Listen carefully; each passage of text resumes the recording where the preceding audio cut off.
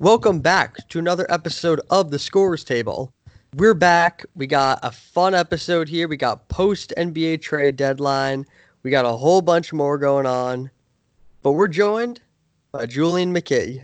What is good, everybody? Sorry for a little bit, downgrade on the audio. We had to go back to Skype for this week. Our lives are packed with various actions. But thank you to everybody. That's so ominous. Thank you to everybody for tuning in once again this week. All right, so before we begin this episode, we actually got some cool Scorers Table news. We're going to try something a little new. We want to get the audience more involved in some of the episodes. So we've created a new email address. The email is thescorerstablepodcast@gmail.com. Now, with that email, we encourage you to send in questions, comments about the show, whatever you want. Sometimes we'll read stuff if we think there's anything cool. But overall, just a cool way for you guys to interact with the show. Thought it could be something cool. So once again, that email address is thescorerstablepodcast@gmail.com. So that's that. Julien, anything to add on that? No, just appreciate you guys. We can always use more material, more questions to bestow our wisdom upon you guys. So you know the vibes. All right, so we're gonna hop right in here. One team that a little bit shocking with how well they're doing, the Toronto Raptors. So before we get into kind of all the trade deadline stuff, this is a team that didn't actually make any moves, and at the beginning of the season, I actually predicted that they would clear house. I was very wrong. I didn't see Siakam taking a leap like this. I didn't see any of this happening. But Julien, they won 15 games in a row. They're second in the East. They are currently on the longest win streak in the NBA, and they have shown no sign of slowing down. They're literally the second best team right now in the league. Wait. You said they're literally right now the second best team in the league. Record-wise, yeah. Technically, yes. But here's the thing with the Raptors. And I enjoyed my Monday night, after I think I had some great Caribbean food and went up to the park in Williamsburg, hung out for a little bit, then departed back to my place and just in time to watch some Timberwolves Raptors. And the thing with the Raptors is this. Fun team to watch, young and full of potential. And like you, I bet against them to start the year. But here's my thing. I still think the Raptors are tied for the fourth best team in the East, despite how good their record is. Fourth best team in the East. I believe ahead of them. In a playoff series, I believe they will lose. I would be rooting for this. I would be rooting for the Raptors against the Sixers, but I believe the Sixers would beat them. I legitimately do believe that. If the Sixers, if everybody's healthy there, because now they're still trying to get back Josh Richardson, and that team is still a shit show and a clusterfuck. I still think they would be able to. I still think that they would be able to pull it out against the Raptors. It would be close. I believe the Celtics would beat the Raptors. And I also believe the Bucks would beat the Raptors. Raptors Heat is like a complete toss up. And honestly, I might even say the Raptors are the third best team in the East. Like Sixers, Heat, Raptors are kind of a complete toss up for me right now. Okay. And I'm saying that as a compliment. That being said, when I look at the Raptors roster, it's top heavy in not a great way to me. And looking at the stats from last night, interesting. Siakam, 34. OG Anunoby, 25. Kyle Lowry, 27. Fred VanVleet, 16, 7 assists. And my nemesis, Hollis Jefferson with 20. I was just about to say, are you really about to ignore him on the stat sheet, Julien? Fuck. Oh, God. I said, I remember last night, I was really proud of myself for this moment. I said, I asked Will, you know they made a movie about Rondé's jump shot? And I sent him a picture of the movie Hitch. I thought I was really impressed with myself with that one. Anyway, I'm worried about, I don't think that, I texted this to Will today. I don't know if Fred VanVleet, who I've been riding for a minute, ever since college, I don't know if he can start on like on a real contender without a major star like Kawhi. And here's the thing. Even aside from that, and I'm getting a little long-winded here, I apologize. I don't know if Siakam can handle the moment yet. And the reason I'm still skeptical about this Raptors team is because Marc Gasol is a little creaky. Kyle Lowry hasn't always been fantastic in the playoffs. And Siakam looked like a scared rabbit off and on. He had some good games. And the weird thing is, like, his stats aren't that bad in the playoffs last year. But there were moments where he was just airballing threes and he looked legitimately scared to be out there. And I'm not mad at, I'm not criticizing him. Shit, I would be scared to be out there too. I mean, I am kind of criticizing him, but that aside, like, I still think this roster needs another piece, and I think that at the trade deadline they failed to get that piece, and that's a problem. Okay, so I'm gonna respectfully disagree with every single point you just made. Okay. And this is fun because we don't disagree very often. So this is fun. Fun, real quick, Will. I just want to say, I just thought about this the other day. You know what the greatest, a perfect player comparison for Kyle Lowry in another sport is? What's that? Frank Gore. Oh, I totally see it. Isn't that fantastic? Oh, that's Kyle spot on. Well, he's literally a running back. He just runs into people. He's built like him. God, seriously, man. Oh, but what are you about to say, though? So here's why I got to disagree. I think that they're an incredibly deep team. Gasol, I mean, you mentioned Gasol and not trusting him. That's fine, but Gasol has not been good this year at all. I mean, he's only playing about 25 minutes a game. He's shooting like the lowest percentage of his career. He's scoring 8 points a game. He's not someone that they're relying on. So even if he breaks down, it's all right. I mean, their best lineup doesn't even feature him. It's not really like a terribly important point in their roster. The last game they like you mentioned, Rondae Hollis Jefferson, they had him starting at center because Ibaka and Gasol were out. They've proven that they can. What's that? I completely forgot about Ibaka, bro. I completely forgot about Ibaka. Shit, I forgot he was on this team. How did I forget that? Oh my god. All right, I'll let you. Okay, I'll give you 30 seconds here to modify your Toronto take. I'm gonna modify my Toronto take and say that Toronto has 6 to 7 guys I trust. Okay. But they still need another piece. Okay. Now, they have a lot of guys. They run a system where you can literally, it's a plug and play system. There's very few teams that can successfully do this. They do it really well. They've managed to take what Kawhi did and just totally replace it. Pascal Siakam has taken a huge step this year. He's been fantastic. OG Anunoby's been fantastic this year. Van Vliet's been fantastic. And I know you said that can Van Vliet start on a championship team? In a perfect world, no. He'd be a sixth man.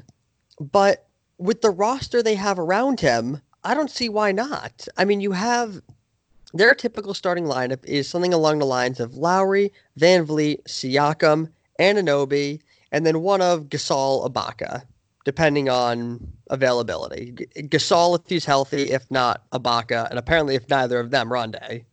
Oh, and by the way, like, I really like Chris Boucher. I still think he's still raw. He's a little weight, but I really like that guy. He's good. Hustles, long arms. Yeah.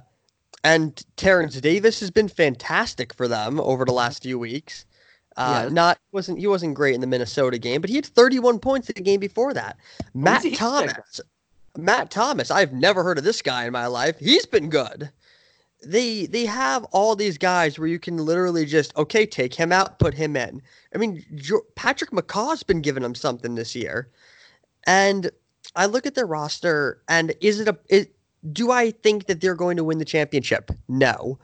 But outside of Milwaukee in the East, I could realistically see Toronto, Boston, Philly, or even Indiana or Miami all making the Eastern Conference Finals. It's going to be such a bloodbath, and I'm not going to bet against Toronto. They've been there before, and you mentioned Siakam and Lowry not doing well in the playoffs. Game 6 of the NBA Finals, Lowry had 26 points and Siakam had 26. Kawhi was not good that game. Kawhi really struggled. And in the closeout game in Golden State, those guys both stepped up big. I don't care that Pascal Siakam airballed a few threes in the second round of the playoff. What I do care about is that when the NBA Finals came, with the exception of one game, Game 2, he was really pretty good. Same with Kyle Lowry. He wasn't great in Game 1, but other than that, pretty good, consistent, reliable. That's all you need in the playoffs is guys that are going to be reliable. And I think that they proved, especially in a deciding Game 6, that they can be relied on. Those are all valid points, more of which I honestly, and I don't really disagree with really any of them. My thing is this as well. When Siakam and Lowry are playing well and whatnot, or just at a consistently high level, I still don't think this team is good enough to beat the Celtics if the Celtics are playing like they can play. And the Celtics weren't able to add a center at the trade deadline. Maybe they get a buyout guy. I heard Tristan Thompson. We'll get to him later. Is off the buyout market somehow. We'll get there. We really will. I'm excited for that. But the Celtics weren't able to add someone like Nerlens Noel, who really would have helped. With that was the guy I wanted. Yeah, long arms, blocking shots. He's cheap. But bruh, I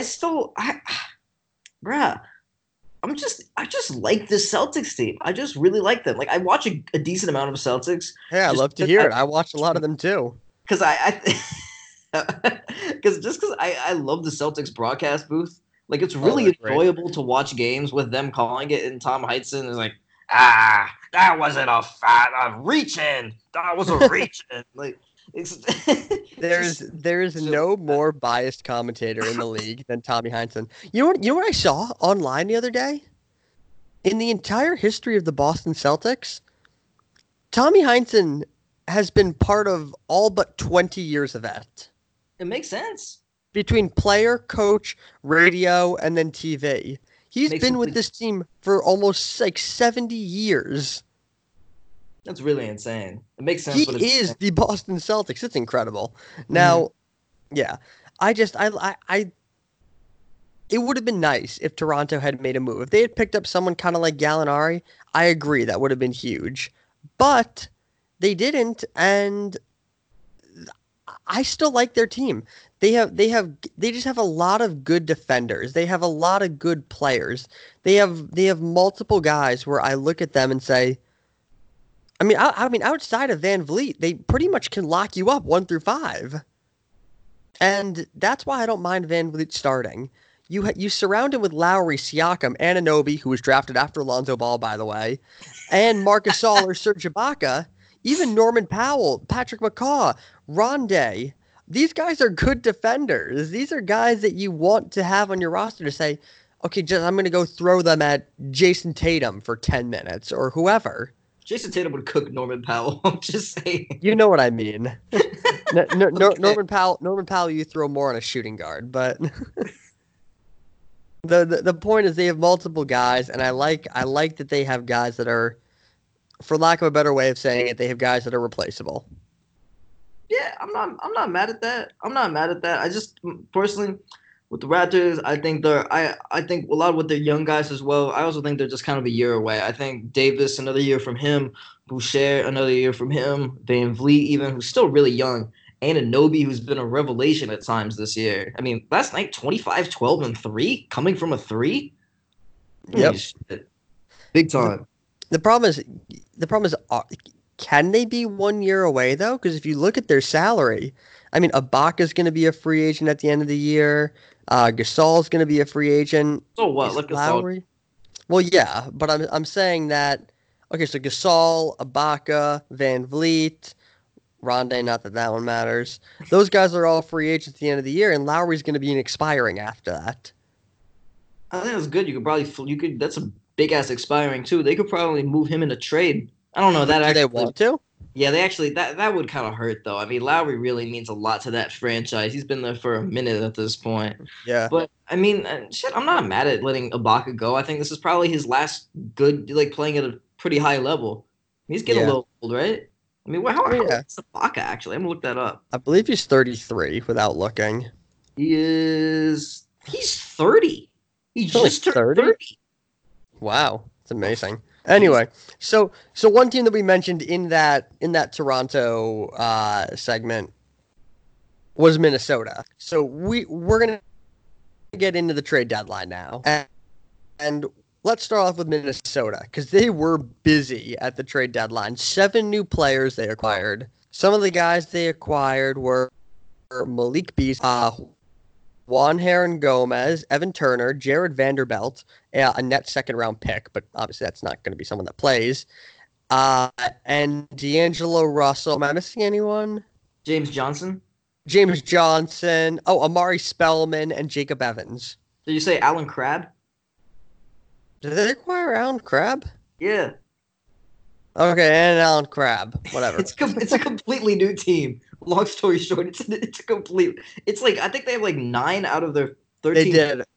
Jesus Christ. They did acquire Alan Crabb. That was before the deadline. That's why I wasn't thinking of it.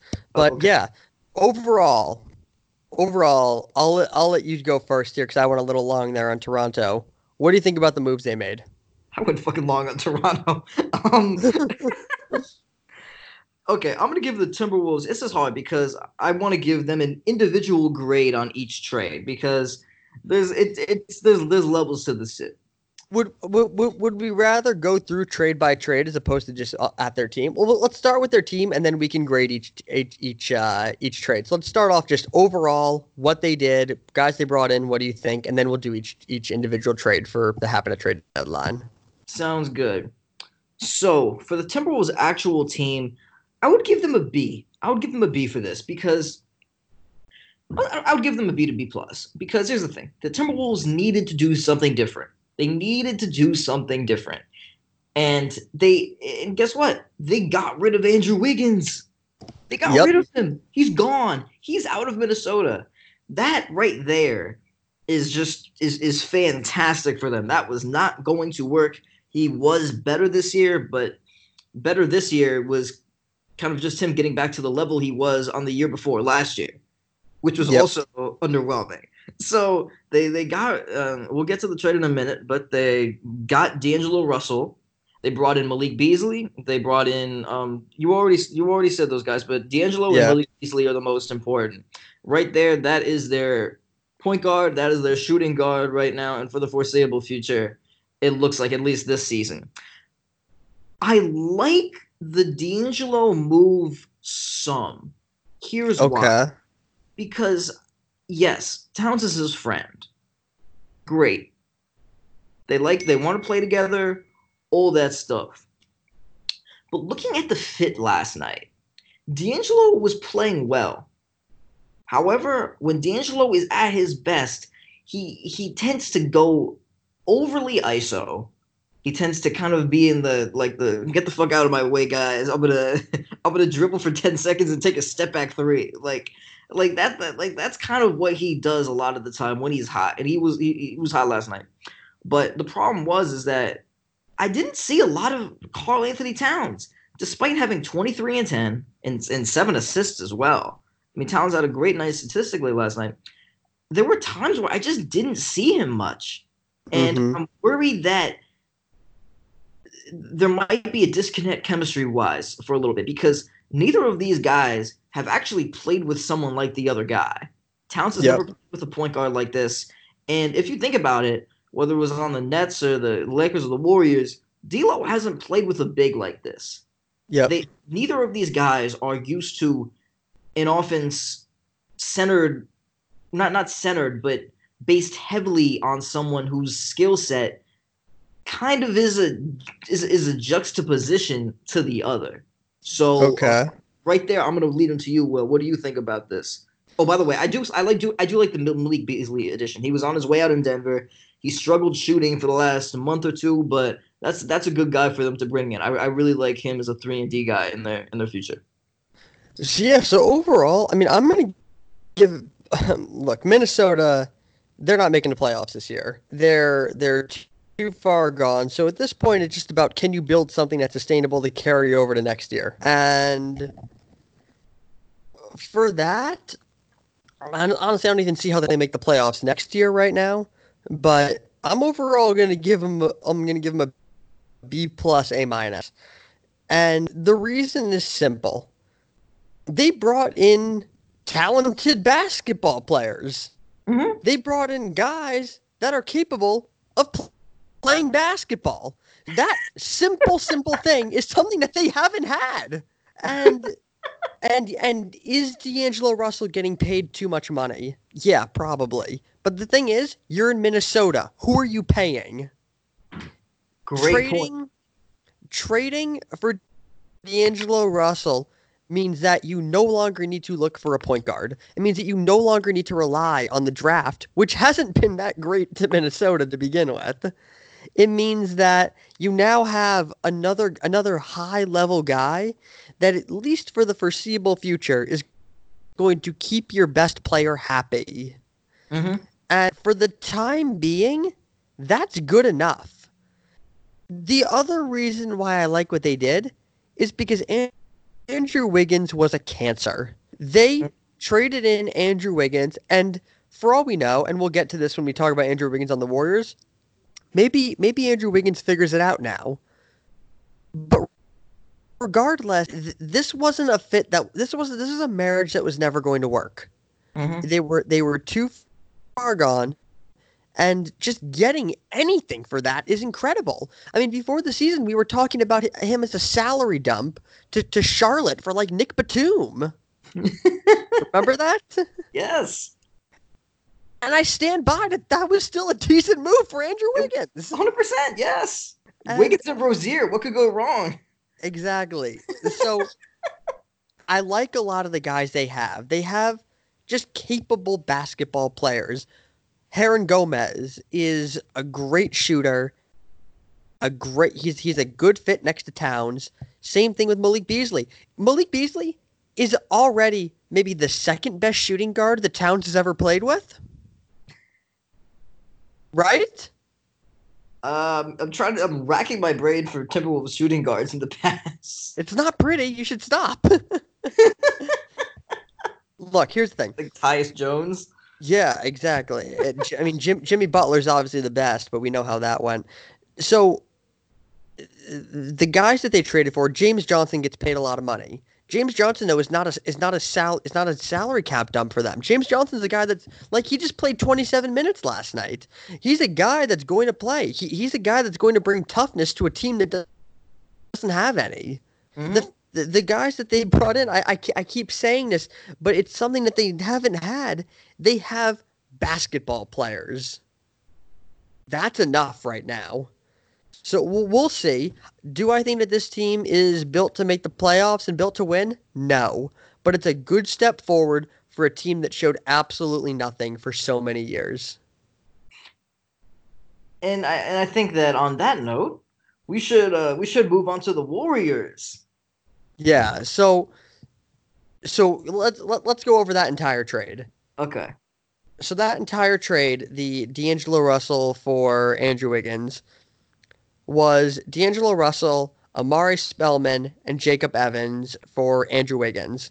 Who, by the way, I like Amari Spellman. Me too. Just want to come out and say that. Did they flip him again? I don't remember. I don't think so. I'm gonna quickly. Wasn't Magic Johnson a big Omari Spellman guy before the draft? Oh, he's still on the Timberwolves, but they're considering waiving him. Regardless, I like Spellman, so I think someone should pick him up. So he's now.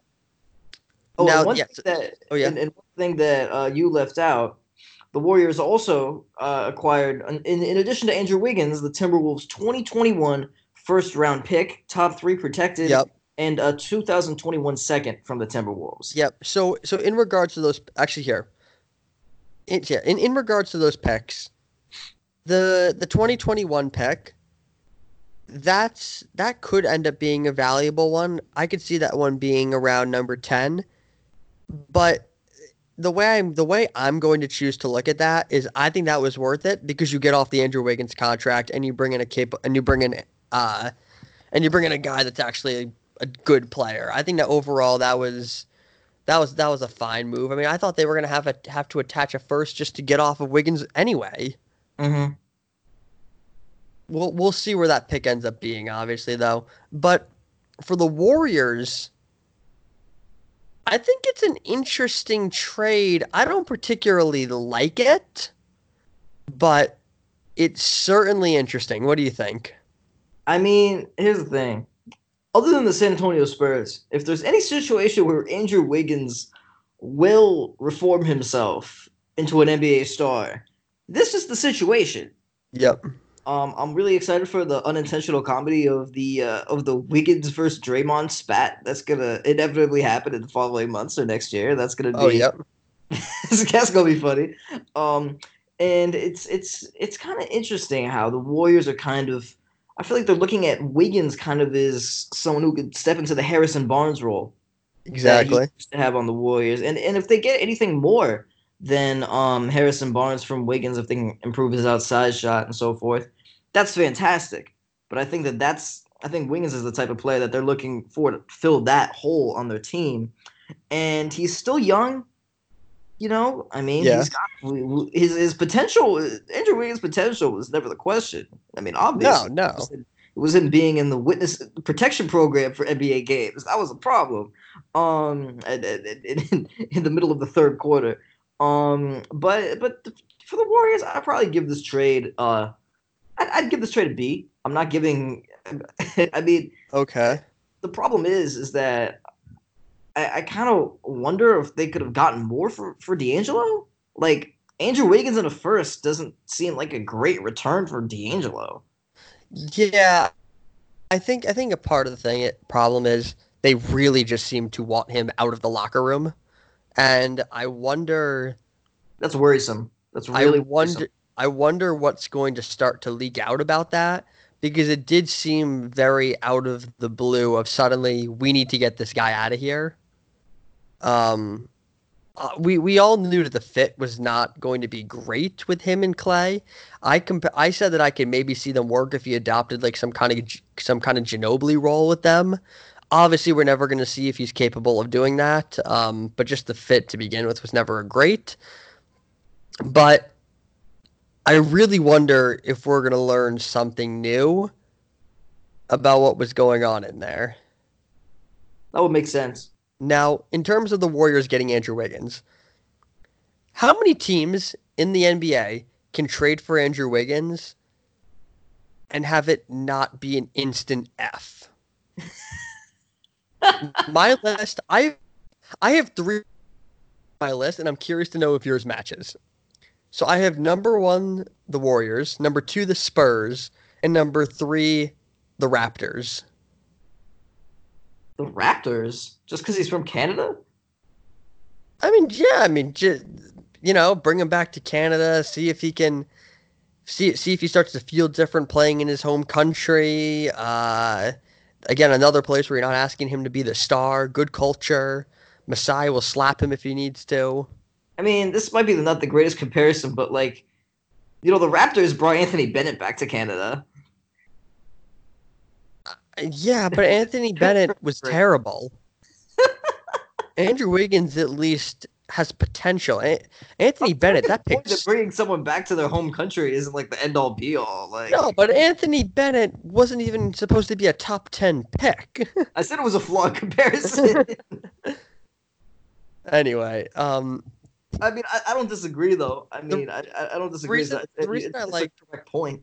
yeah, I don't love them trading for Andrew Wiggins. The only reason though that I could see it working out is they're going to ask him to be the number three scorer, the number three scorer, and the number four person on their star list.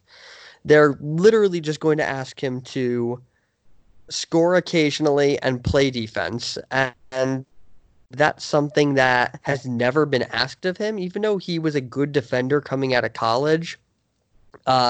He was never put in an environment that preached defense. Draymond is going to preach defense. In fact, might be a little bit more than preaching, but Like him screaming with a bat. Like, exactly. So I could see it working out. I could also see it being a colossal failure. I lean more on the failure side right now, but I certainly see the potential of it working out. I agree. And on that note, I think we got to get to our next trade because we're, All right. we're taking So that long. all right, so we're gonna get through a few super easy trades right here. We'll start off with some easier ones. Mavericks acquire Justin Patton. The Thunder acquire Isaiah Roby. I don't care. Move on. What the fuck are them? All right. I know Justin Patton. He was like the first rounder like a few years ago. All right. Let's do the Clint Capella trade. This is a fun one. Yeah, Actually, you know what? We'll do that one next. We should do let's do a few super small ones first. All right. Magic acquire James Ennis. Sixers acquire a second-round pick. I mean, the second-round pick was probably more valuable than James Ennis was this year. So James Ennis has been bad this year, but the Magic are so desperate for literally anyone that I actually think it's a good trade for him. Like, couldn't the Magic like find KJ McDaniels somewhere in like Turkey or wherever he is? Like, not. Oh, wait. I saved this for the Warriors. I didn't tell you about this before. Oh, that's right. Guess what point guard was playing heavy minutes for the Warriors last night? What's that?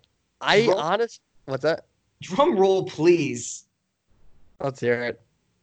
He had a part in his hair that was blonde, and the area around it was dyed blonde. He was in the Big Three last year, playing with Katito Mobley. Oh, God. Jeremy Pargo. Oh, wow. He's 33. He just came from Maccabi Tel Aviv. Oh, wow. He's 33. He hasn't played in the NBA since 2012. Oh, wow. 2010 Israeli Cup League MVP, Jeremy Pargo. The 2016 CBA assists leader, Jeremy Pargo. You know, I knew they signed him because when I saw that, I was like, Gennaro Pargo's back in the league? And I was like, oh, his brother. How old is Gennaro Pargo? 40, and that one made more sense in my mind. I don't know if there's anyone listening to this podcast who knows who Gennaro Pargo is. So Gennaro Pargo is actually an assistant coach for the Blazers, which I didn't know.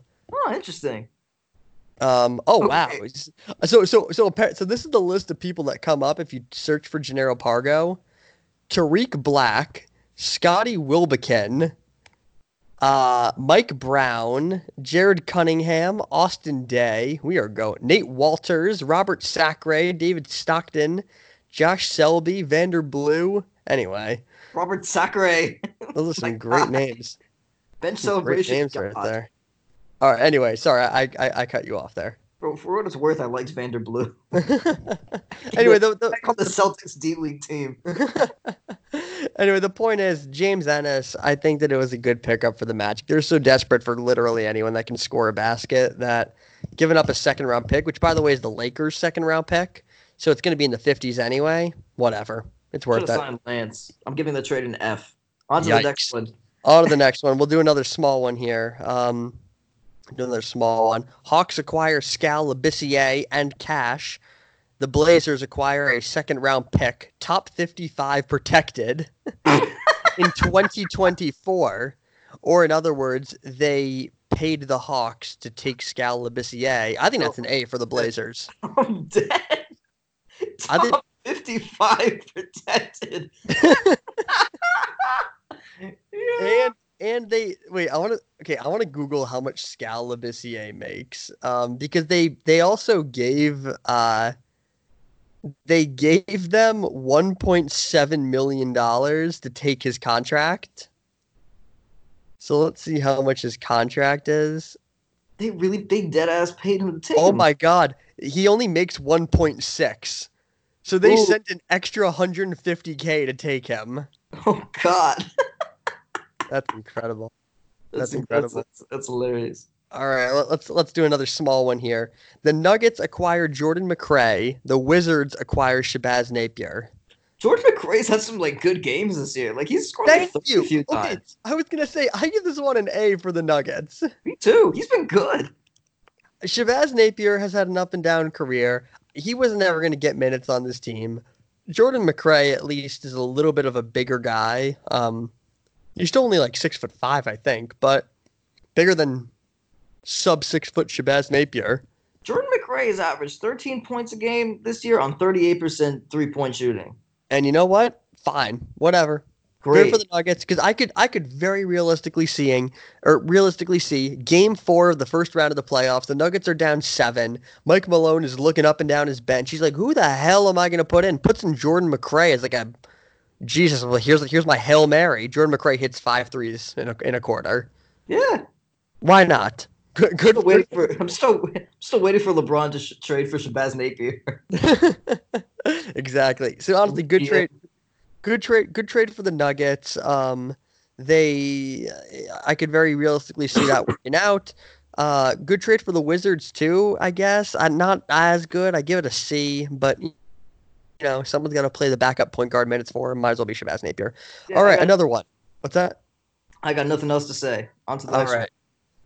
Rockets acquire 10 years away from being 20 years away, Bruno Caboclo for from the Grizzlies for Jordan Bell, plus a second round pick swap and another second round pick. The Rockets getting Bruno Caboclo. I don't think he's a good player. A plus for the Rockets. Daryl Morey. This is what I'm talking about, Will. Daryl Morey, inside genius. The Grizzlies got 2 second round picks for a guy they had absolutely no intention of playing or keeping. Give that a solid B for them. Let's do another small one. Hawks acquired Dwayne Dedman, as well as 2 second round picks. The Kings acquired Jabari Parker and Alex Len. For the Hawks, I mean,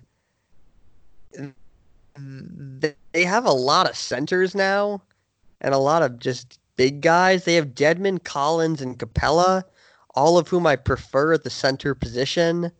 I get it. Dedman was good for the Hawks last year. I don't really like this. That being said, they gave up 2 guys that they really didn't like to begin with, and Jabari Parker and Alex Len, 2 guys that, again, they had no intention of keeping or really wanting to play anymore, so whatever. I'm gonna rephrase your saying of that trade, Will. Hawks acquired Vlade Divac, free agency fuck up / just flat out shitstorm. Dwayne Dedman, either the Rockets or the 2020 pick swap, whatever. This is hilarious because the Kings overpaid Dwayne Dedman in free agency and literally just had to get rid of him at the trade deadline for literally nothing. So as they well could as draft pick picks. Bogdanovich. This is they lost. Oh my god! You know what? They Actually, cap space and gave away picks. yeah, it's incredible. It's a King special. It's just yeah, honestly, I really don't even know what else to say about that trade besides Kings. It's just congratulations, you played yourself to everybody involved. Sixers acquire Alec Burks and Glenn Robinson III from the Warriors for 3 second round picks. I give the Sixers an A, and I give the Warriors a solid B plus. I agree with that. I mean, Alec Burks is someone that has bounced around teams like a pinball for the last year or two. Yep. And I mean, I've never been a fan of his, but if you're the Sixers, Alec Burks isn't a bad guy to see as like your 10th man. And my guy, Big Dog Jr., Glenn Robinson, he's been fantastic at points this year. He's still been a little catfishy because that's kind of how he does it a little bit. But he's shot 40% from 3. Yeah. He's been good this year. He's someone I had a lot of faith in going into this year. He's proven me right for the most part. So those are at least 2 guys, if you're the Sixers, that you can literally just go out and say and take out Tobias Harris, the $40 million man, and Furkan Korkmaz and say, Glenn, just try to space the floor. Yeah, no, that's exactly it. Floor spacing, so shit. That's exactly it. They got 2 guys that can shoot threes, and honestly, that can also get hot really quickly for 3 second round picks. And if you're a team like the Sixers that's trying to compete right now, those second round picks really aren't going to do you much good. This is the kind of thing you do them for. Good trade for them. And for the Warriors, you're getting assets for guys that you weren't going to keep anyway. This is the kind of trade that you make, if you have like Jonathan Simmons on your roster, you just want to just have some like extra depth or like, wait, they don't have him. Exactly. They have no assets anymore, so fuck it. Why not trade everybody for these guys? Exactly. Oh my god, I missed my favorite analogy in that What trade? In the Dwayne Dedman for Jabari Parker and Alex Len trade. Shuffling chairs on the Titanic. Yes, that's a fact. God, that's my favorite phrase, and I totally forgot to use it right there. All right, let's get to a big one now. The Rockets acquire Robert Covington, Jordan Bell, who was then traded, and the Warriors' 2024 second-round pick. The Hawks acquire Clint Capella and Nene, I'm still in the league. I did not know he was still in the league. I was like, oh, when this trade happened. The Timberwolves acquire Malik Beasley, Hernan Gomez, Evan Turner, Jared Vanderbilt, and the Nets and the Nets first round pick this year, top 14 protected.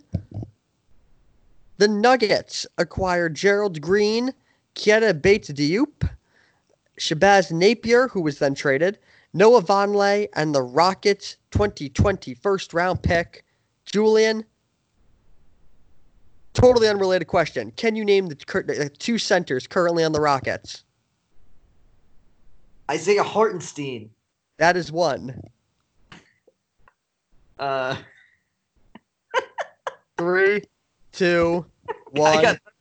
Tyson Chandler. Whoa! I had no idea. They were before this trade. They had cornered the markets on wash centers. with Nene and Tyson Chandler. I had no idea that Nene and Tyson Chandler were both on this team. Like, I knew individually that they were both on the Nuggets. I mean, on the Rockets. But it never occurred to me that they both were, if that makes sense. Wow, that's hilarious. That's hilarious. Right. So let's go through team by team here.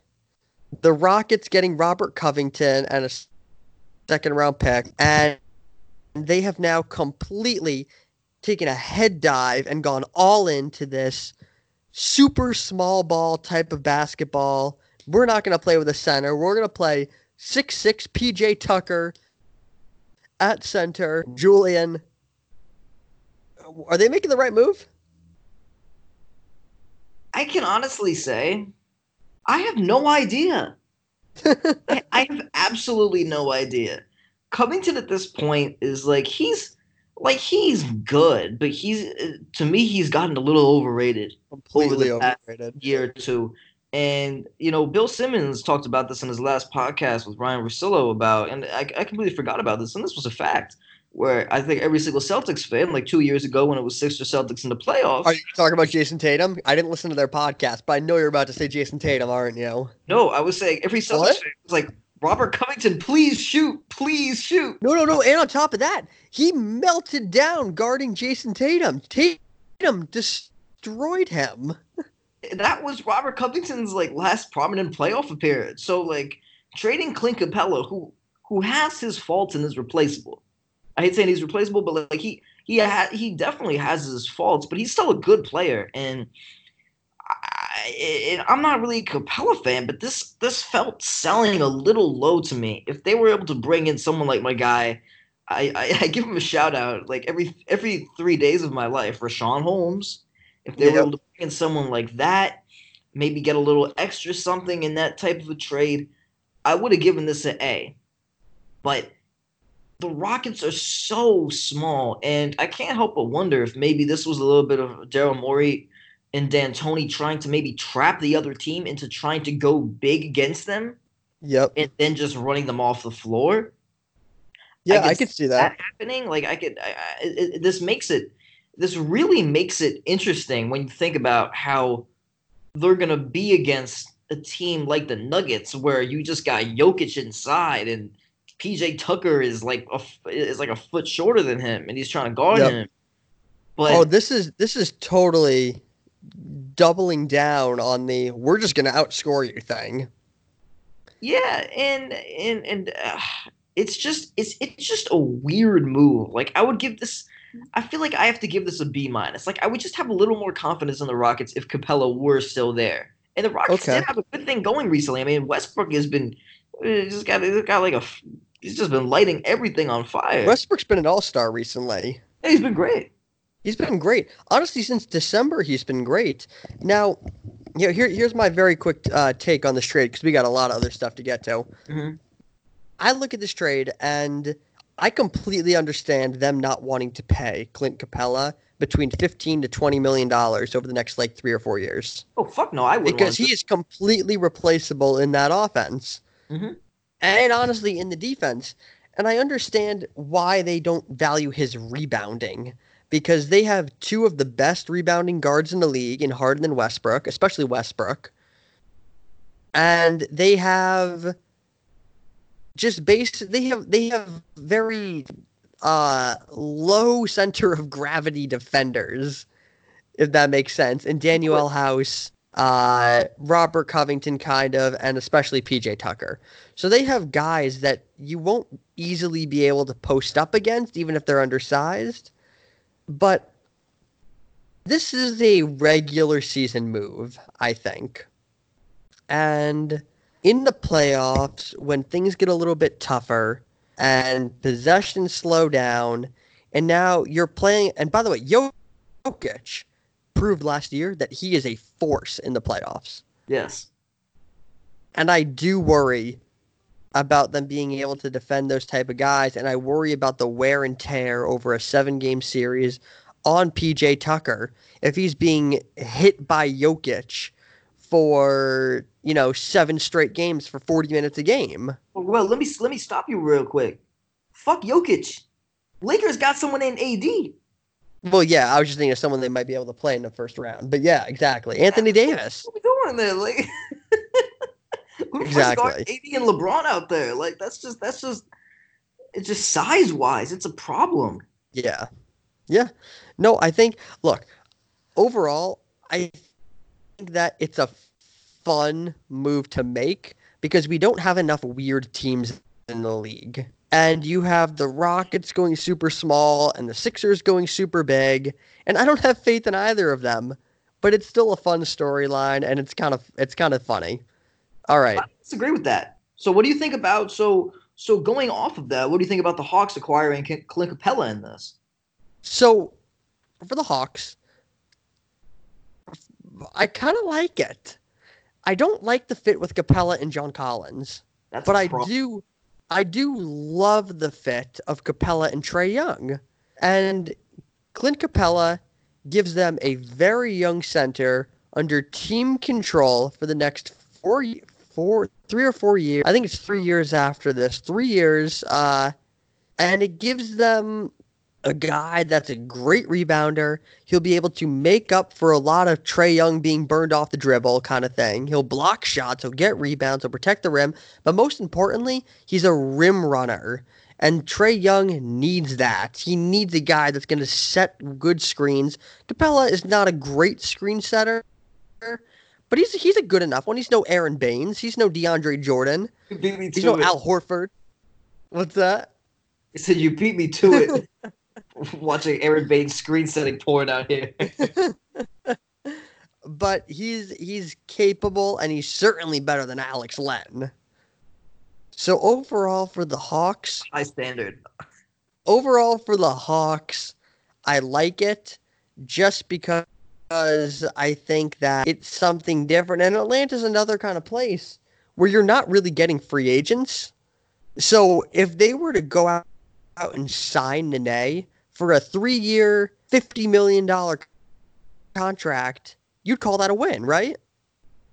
So I mean, the thing with Capella for me is that this gives, like you said, he's under team control. He's young. He fits with Trey Young, but not John Collins. I think that this is a situation where they could flip Capella this summer potentially, just because there's such little on the trade market if they yep. needed to. Or John And I think, Collins. yeah, and John Collins is fantastic. John Collins, I love John Collins. He's a star. He's a legitimate star in this league. And actually disagree. I think Atlanta will get free agents. They just need to put a better team on the floor. I mean, Atlanta's a fun place to live. You got the Yeah. strip clubs. You know what I'm saying? You got the Okay. music. You got all that stuff in Atlanta. It sounds shit. It sounds fun. I want to try to go. I wouldn't want to go to a strip club though. Like that's not really like. I'm saying I'm not. I don't need to like. I don't need to partake in those type of activities. Plus you gotta. If you want to go to a strip club, you gotta have money.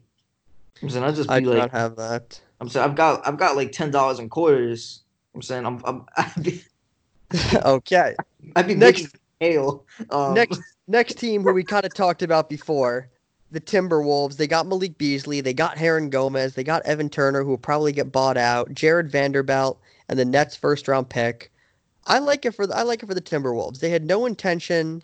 Robert Covington isn't a guy that they really wanted to keep long term, but Malik Beasley and Hernan Gomez, they get two capable basketball players for one. And I think that the sum of both of them is greater than Robert Covington. I think they get two basketball players for two. I really like Keita Bates-Diop that they. Oh, I was going to talk about him later. Damn it. I like him. I think he's pretty good. He shot like 43% on like corner threes this year. Yeah, that was going to be my sneaky Nuggets acquisition thing that I was going to talk about, but we can skip over to Timberwolves. We've already talked about them enough. Bottom line, Malik Beasley and Hernan Gomez are capable shooters. And this is the first. You know what occurred to me? Sorry, blasting about the Timberwolves. This lineup that they can put out there. They also got Allen Crabbe, so they could hypothetically put out a lineup of D'Angelo Russell, Malik Beasley, Allen Crabbe, Hernan Gomez, Karl Anthony Towns. Put Karl Anthony Towns in the middle. What's that? That was most of last night. Yeah, you put Karl Anthony Towns in the middle.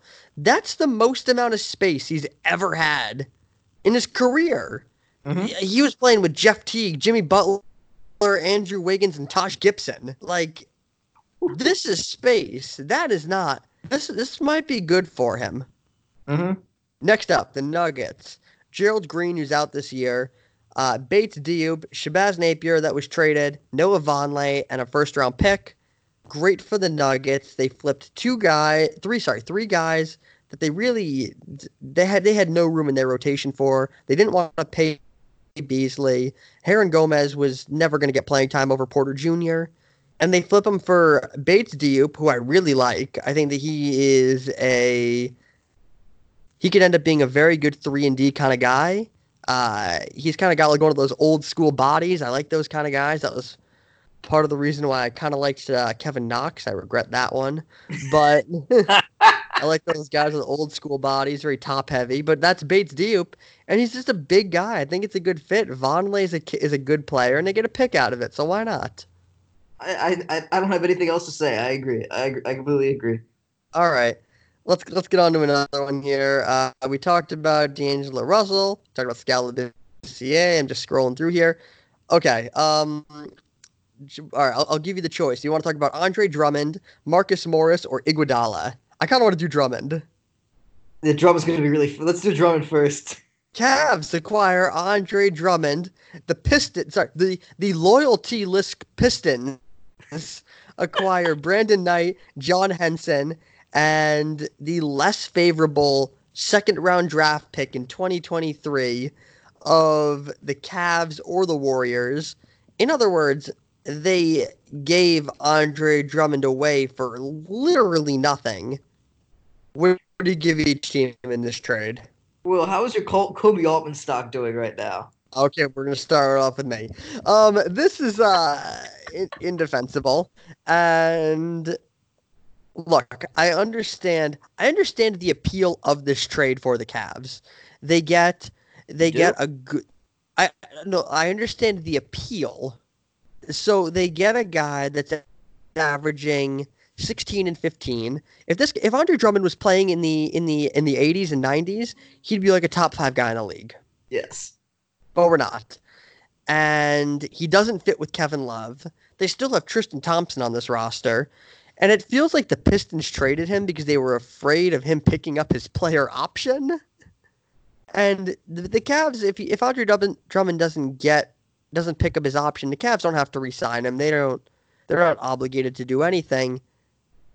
I just don't understand why they did this to begin with, though. It's like the Pistons trading Drummond because of the player option. It's like breaking up with someone because they like you too much. It's like... Yeah. It's kind of hilarious. Like how the Pistons actually looked in the mirror and were like, okay, we literally need to get rid of this guy as soon as possible.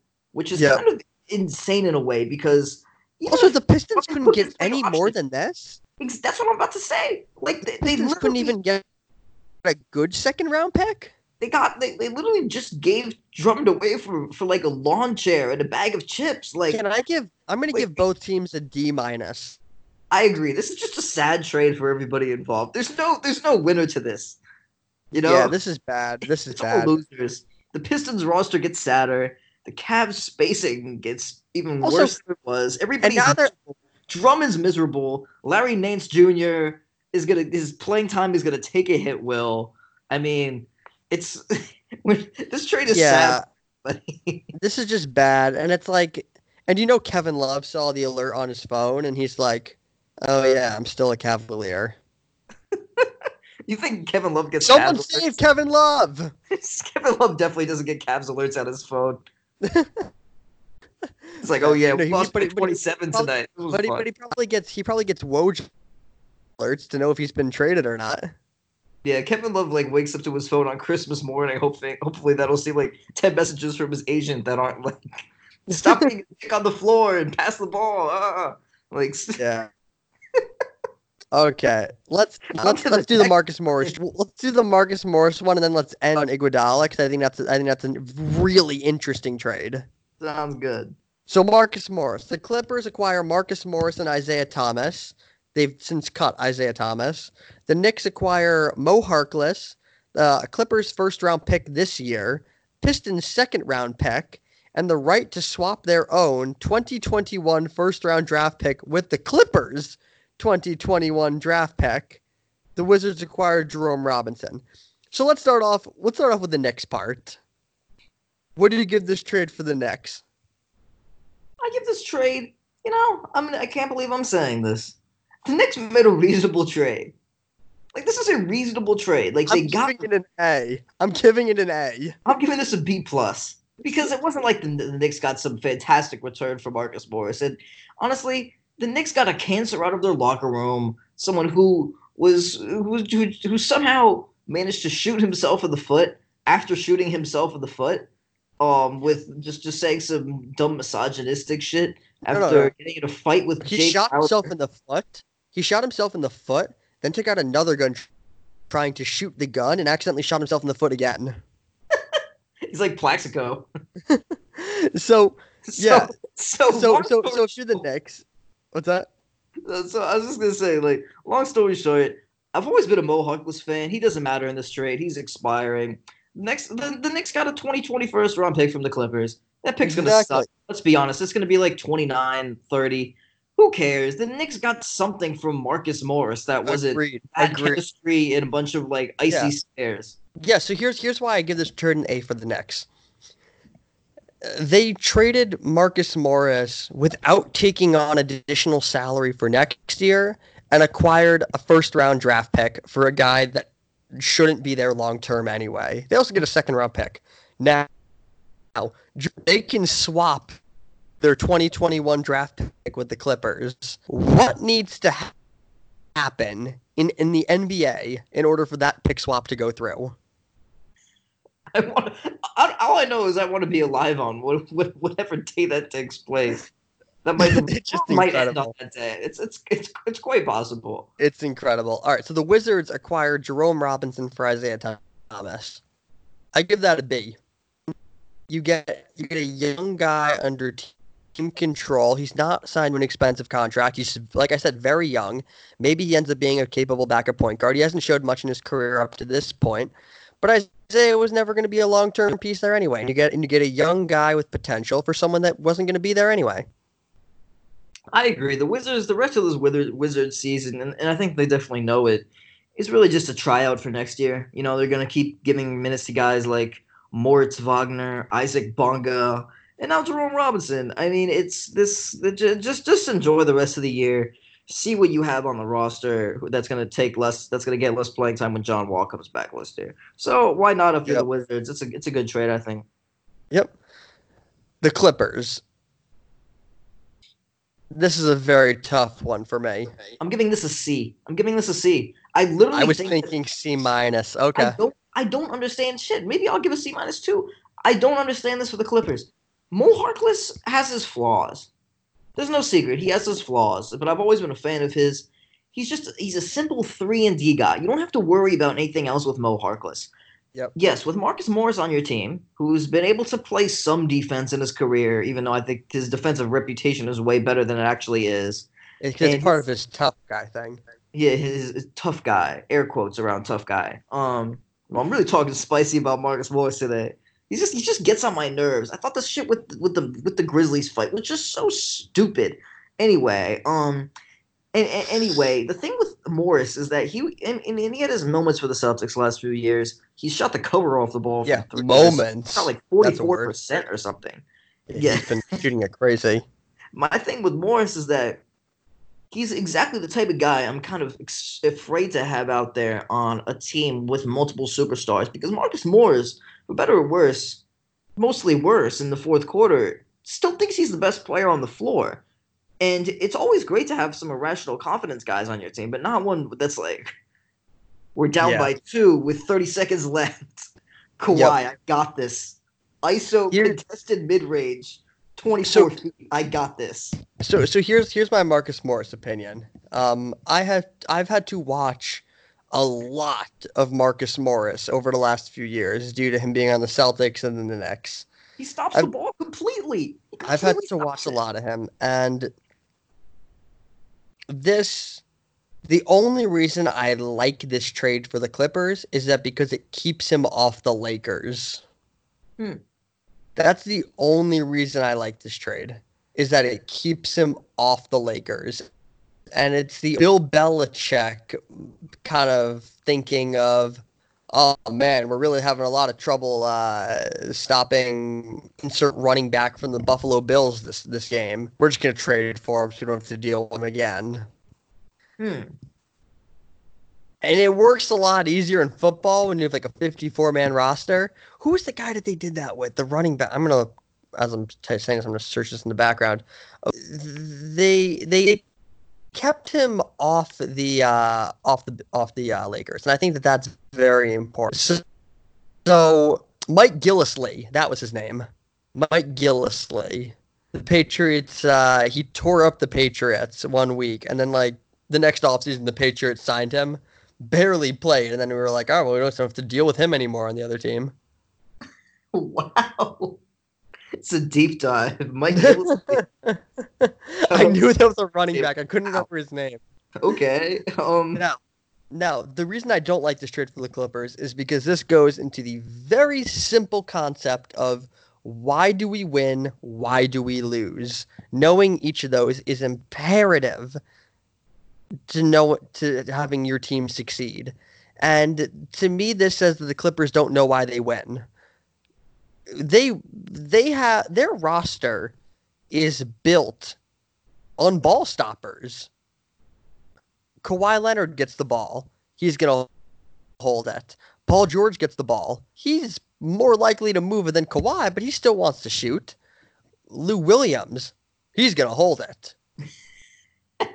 So now you put these 4 guys on the perimeter who all want to shoot and who all want to hold the ball and not only shoot, but these aren't guys that want to get their shot within the flow of their offense. These are guys that want to make their shot.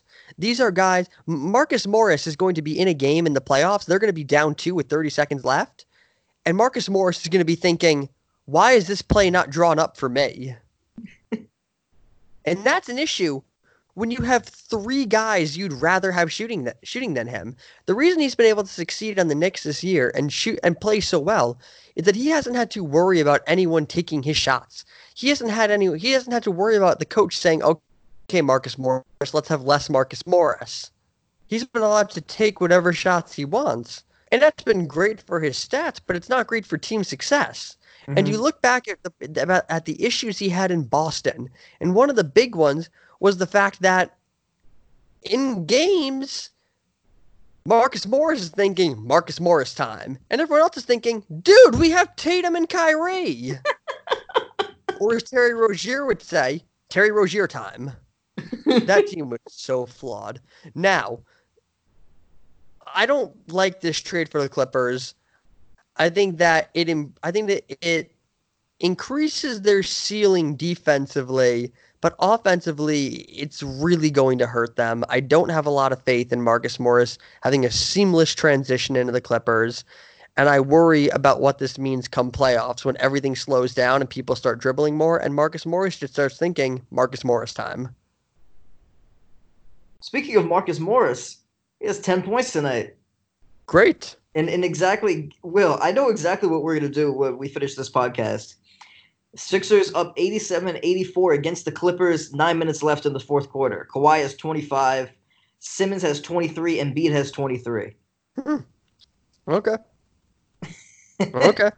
Just saying. Very last trade. Very last trade. So we got this trade to get into, and then we got a very special topic to get into. So let's get through this one. Let's get through these last two quick because we've been going long on this show. The Heat acquire Iguodala, Jay Crowder, and Solomon Hill. The Grizzlies acquire Justice Winslow, Dion Waiters, who I'll get to in a minute, and Gorgie Jang. The Timberwolves acquire James Johnson. I'm going to start off with the Timberwolves, like I mentioned before.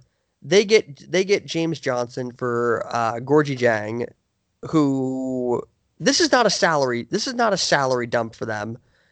They want James Johnson. He fits. He's going to be a good piece for this team. He's going to bring a toughness that they don't have, and not some fake Marcus Morris toughness. James Johnson is tough. James Johnson might be honestly because Zach Randolph retired, the number one real tough guy in the league. Yeah, James Johnson, like we said, like I asked you yesterday, the other day if there's I asked you yesterday if they've come out with odds yet for the James Johnson Conor McGregor fight in 2023. Like James Johnson will like kickbuck you and like give you an assault. Like he's like James Johnson's out here. Anyway, I think the only guy more likely to throw a punch in a game than James Johnson is Serge Ibaka. Either like grab someone's dick or like I don't know like some that's what Draymond Green does. So anyway, yeah, overall, I like this for the Timberwolves. I like this for the Timberwolves.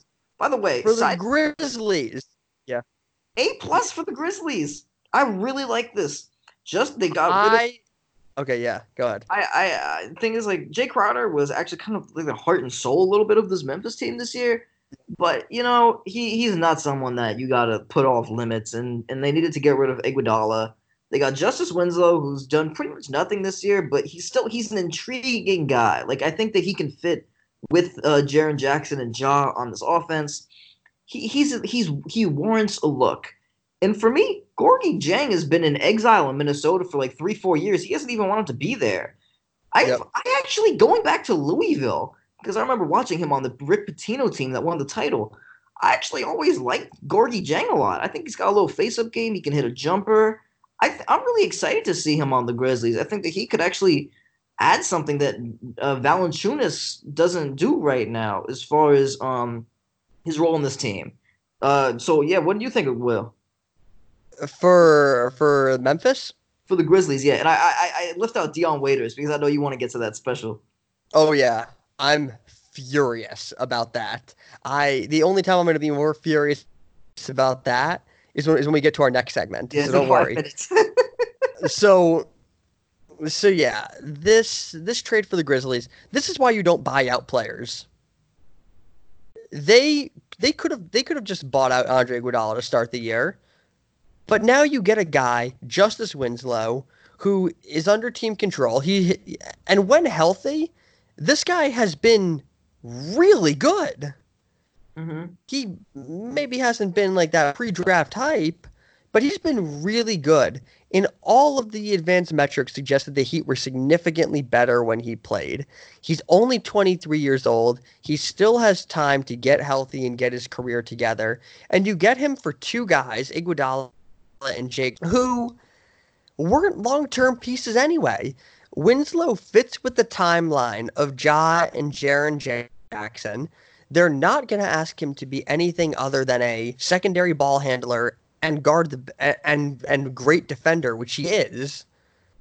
And he might be good for Ja too, because he'll allow Ja some time to play off the ball and maybe not take such a pounding every game.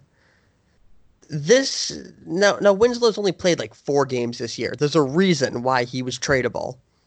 But I think that if you're the Grizzlies, this is the exact kind of move you make when you're rebuilding to take risks and try to get a player. They also got Dion Waiters in this trade, who I understand them not to have him around the locker room, but they cut him. Julien, they cut Dion Waiters. And not only did they cut him with a year still remaining on his contract. So they're paying him $14 million this year to go away and $14 million next year to not be there. Julien, what are two of the things that I say every damn podcast? Don't cut players, and cap space is an asset. Yup! Cap space is a fucking asset. Okay, so now you don't have $14 million available. So, by the way, the reason why I think that Dion Waiters would be so valuable is that he'd be an expiring $14 million deal in a year, in a free agency class in 2021, where everyone is going to want to clear cap space to go chase after the Paul Georges, the Kawhis, the Giannis's, etc. That is a huge free agency year. And that would have been a huge asset to say, hey, this guy, $14 million, he's expiring. You don't have to deal with that money after this season. Then you can go try to sign the guy that you want. They could have probably gotten something for that. If they really didn't want to have him around the locker room, do what you did to Iguodala and say, hey, we're going to pay you not to show up. I'd rather have had them do that than to just cut him for nothing. But if you are going to cut him, then buy him out and save money. This is just, what they did is so indefensible to me that this trade that I was going to give them an A, I now give an F. To me, they might have, I am flabbergasted at this move. I feel like Stephen A. Smith when the Knicks took Porzingis over Willie Cauley-Stein. And hopefully my take works out a little bit better for me. But Jesus, I don't understand this. Cap space is an asset, and teams are going to be desperate for it. And you could have had an expiring deal for big money. Am I wrong in this? You're very right. Unfortunately we have to get onto the Heat. I completely agree though. It's just stupid. It makes no sense. Like for a Grizzlies front office that you texted me something the other day about all the fantastic things that have gone right for the Grizzlies ever since Chris Wallace made his departure. This just makes no sense. The Grizzlies front office clearly knows what the fuck they're doing in some capacity. This is just stupid. This is just like a simple malfunction that someone didn't do their homework. Anyway, I almost wonder if they're just if there's something like that going on with waiters where they're just like, I don't even want to have him on the payroll. We don't want to be associated with this guy. You know? Virus? Like it should be for this. All right, the Heat acquire Andre Iguodala, Jay Crowder, and Solomon Hill. Again, they traded Justice Winslow, James Johnson, Dion Waiters. These are three guys that hypothetically should have been playing roles for them. Winslow is someone that wasn't playing. Dion Waiters was someone or Winslow wasn't playing because he was hurt. Dion Waiters wasn't playing because he was suspended. And James Johnson was James Johnson. Mm-hmm. So Jay Crowder is a fine piece to pick up. He's on a cheap contract. He'll play some defense. He'll occasionally hit a three-pointer about 30% of the time. But this trade is all about Andre Iguodala. And do I love Andre Iguodala? I think that he's become a little overrated during this whole saga. People forget he's like 35 years old, 36 years old. So, and they agreed to pay him $15 million next year as well. They're not paying him in the summer of 2021 though, obviously, but still. I think that it's a win now move. If they had paired this with also getting Gallinari like they were rumored to, this would have been a surefire A. They would have been contenders, but I don't think that this trade makes them significantly better. I don't think that it makes them significantly worse either. I think it just keeps them exactly where they were before. I give it a B minus. It's fine, but it's nothing special. I'd agree with The that. names are bigger. The names are bigger than the trade itself. I agree with that. Iguodala at this point is just he seems so. Even the fact that he hasn't taken really any like physical contact this year so far, he's just like creaky. He's got a glass case around him that feels like it's gonna break anytime. And he's like he's old at this point, like old. Like how old is he right now? Is he like 36 or something? Like Yeah. 36 is fucking old for an NBA player. And at first, when I first saw it, they were giving him $15 a year over $50 million over 2 years, I was like, are they insane?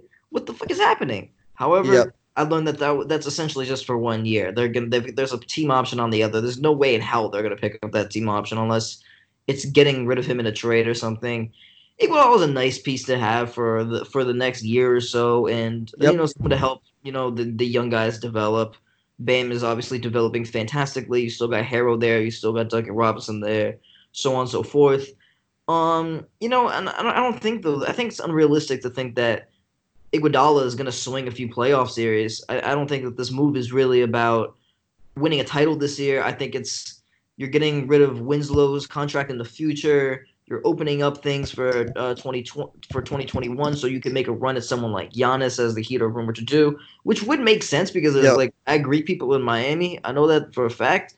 But I think this trade is just it's more of me shrugging my shoulders than anything else than people are debating about it on fucking First Take. I think that's stupid. I think this is just Yeah. interesting. It's the Heat are better than they were going into the trade deadline, which Yeah, says but not enough better to warrant what's the amount of hype it's been getting. exactly. I completely All agree. right. The very last trade we got to get to tonight. The Dodgers get Mookie Betts, David Price, Cash, Brewster Gatterall, Luke, whatever the hell. The Red Sox get Alex Verdugo. What? Brewster Gratinol. Whatever. Red Sox get Alex Verdugo, Jeter Downs, Connor Wong, and the Twins get some other people. I don't care about them. I only care about the Red Sox. So, okay. How fitting. How fitting. Julien. God gave us a do-over. Now, I'm not a religious person. I'm not religious whatsoever. It's just not something that occupies my mind. But God was looking down on the Boston Red Sox for a minute. With this whole Brewster Gatterall shit. To give them a duo in this trade. To say, hey, Boston Red Sox, you sure you want to trade the best position player you've had since Ted Williams and the second best player in baseball? Are you sure you want to do that? And the Red Sox said, you can bet your fucking ass we do. I'm going to call it as it is, Julien. When I saw that we did this, when the initial trade wasn't going to go through, I became hopeful. And then I saw reports that the Red Sox ownership was surprised to the extent that people were upset about the trade. Oh my God. I don't know what they were expecting, but so I saw this and I got hopeful. And I managed to talk myself into the fact that this trade wasn't going to happen. And then it did. So here's a little bit of information about each of the players the Red Sox got. Alex Verdugo was accused of sexual assault several years ago when he was in the minor leagues